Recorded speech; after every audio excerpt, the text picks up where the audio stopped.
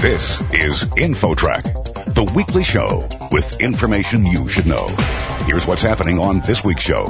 Teenage suicides can happen in clusters, compounding the tragedy. What are the reasons, and why do they tend to occur in one town and not another? A parent who discovers that their child is having some mental health troubles, if they are anticipating that they're going to be judged as a bad parent, that can make it really hard to come forward and admit that you need help.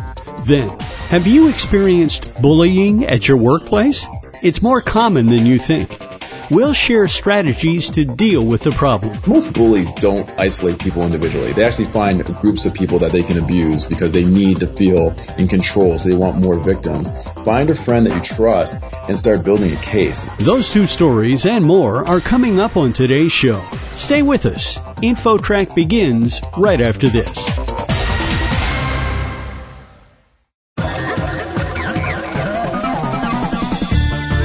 InfoTrack, the weekly show with information you should know. Here's your host, Chris Whitting. News reports of teen suicide clusters are very troubling. Why do they happen, and can they be prevented? A recent study may shed some light on this, and here with us is a co-author of the study, Anna Muller, assistant professor in comparative human development at the University of Chicago. First of all, Dr. Muller, can you give us a description of a teen suicide cluster, and how common are these?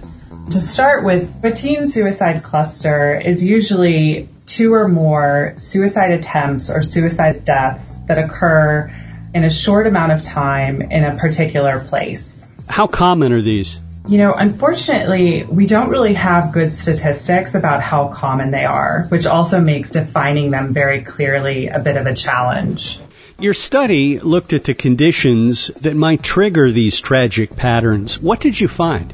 One of the big things we found was that in the community that we studied, actually a strong sense of community was actually complicating suicide prevention in some surprising and unexpected ways. One of the main things was that generally in suicide prevention, we think about social connectedness as a good thing. But in Poplar Grove, the community where I was doing this research, we found that the fact that everyone knew everyone was actually exacerbating the suicide problem by suppressing help seeking. So, in other words, teens didn't want to go get counseling or help because they didn't want others to know about it. That's exactly right. And in fact, on top of that, parents were also exhibiting that same pattern. Parents also did not want other people to find out about their child's mental health troubles. And so there was this unwillingness to come forward, admit to help. On top of that, of course, anyone who's lived in a small community probably knows what the downside to a lot of social connectedness is, and that's that gossip is really facilitated through these dense social ties. And we found that in Poplar Grove. There was a lot of gossip about why kids were dying by suicide, and in particular about what parents had done wrong. And so if you can imagine the case of a parent who discovers that their child is suffering and having some mental health troubles, if they are anticipating that they're going to be judged as a bad parent, that can make it really hard to come forward and admit that you need help. We're talking on InfoTrack with Dr. Anna Muller, who is assistant professor in comparative human development at the University of Chicago, talking about a study which she co-authored into teen suicide clusters. I would imagine in these communities also discussions of mental health issues would also be something people would really avoid. Yeah, the interesting thing about the community that I was studying is they were really trying to talk about mental health and to find ways to address this problem. But they were sort of battling against these community level characteristics that were sort of at the same time working against all the efforts that they were doing to try to prevent suicide. And so one other thing that we found was that there were really narrow beliefs about what makes a kid a good kid or a family a good family in this community. And, it was a fairly privileged community where there was a lot of pressure for kids to be academically excellent. I remember a kid named Beth described to me that, an ideal kid there would get straight A's, would take lots of AP classes, go to college, and it would be easy for them.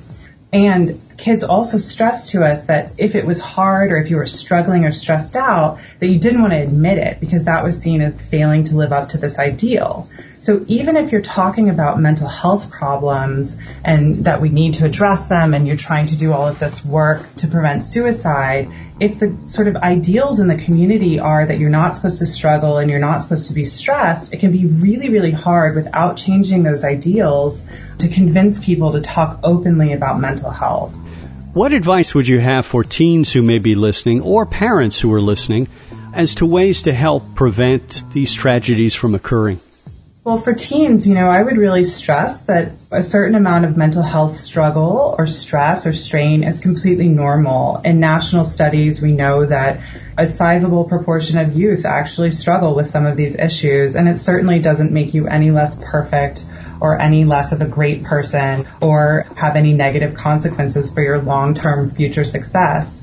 So in that sense, I would really encourage youth to talk openly to their parents, to talk to some trusted adult, whether it's a teacher or a mentor or a religious advisor or anything, and just be honest about it and really ask for help. Life does get better as you get older, and sometimes everyone just needs a little bit of help.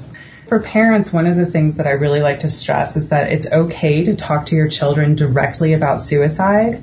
It's okay to ask your kid, are you having any feelings of suicide or thinking about ending your life or that life isn't worth living? If you see that your child is struggling, it's a really great idea to talk to them very directly about whether they're having thoughts of suicide. What age would you suggest that a parent have that conversation? Age of the child, of course. Well, I think that parents should always be open to talking to their kids about mental health and how their kid is doing emotionally, and I think there's no age that's too young to start that conversation. Suicide risk begins to increase in middle school and then further in high school. So, if a parent sees that their child is struggling with depression or some other negative emotional state, it's a good idea to just make that a part of the conversation.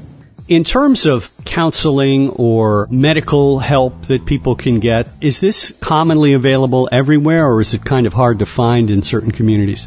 Well, of course, it can be challenging to find in some communities. We don't have enough resources to offer mental health counseling and help in schools. Actually, that's a conversation that's happening across the U.S. right now. However, online, there's some great resources for youth. There's something called crisischat.org where you can instantly chat with crisis counselors.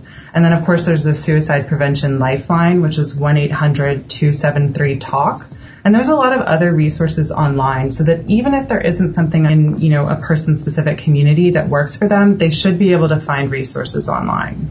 This question may be outside the bounds of your research, but I'm just wondering if social media plays a role in these teen suicide clusters. Yeah, I really didn't focus on that in this study.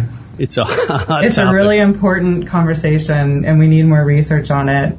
So, Professor, any last words of advice or other thoughts on this topic that you could share with our listeners? One thing is that suicide prevention really needs to be attentive to the needs of the community, and we need to be aware that communities may house unique and unexpected dynamics, which is the case with the social connectedness that I found in the study that I've done, where, social support is a fantastic thing, but there can also be these other sort of negative externalities, like the way it facilitates gossip, which can then suppress people's willingness to come forward and admit they need help. It's also worth noting that in this community, it's not just academic pressure that's triggering this unexpected suicide problem. There's lots of schools across the United States that are very high pressure academically and don't have these problems. So what we're looking for is really complex answers to a really perplexing problem. Professor Anna Muller, Assistant Professor in Comparative Human Development at the University of Chicago. We want to thank you for joining us today. Thank you so much for having me. Next, workplace bullying is surprisingly common. The best ways to deal with bullies, coming up. Don't go away. InfoTrack will be back right after this.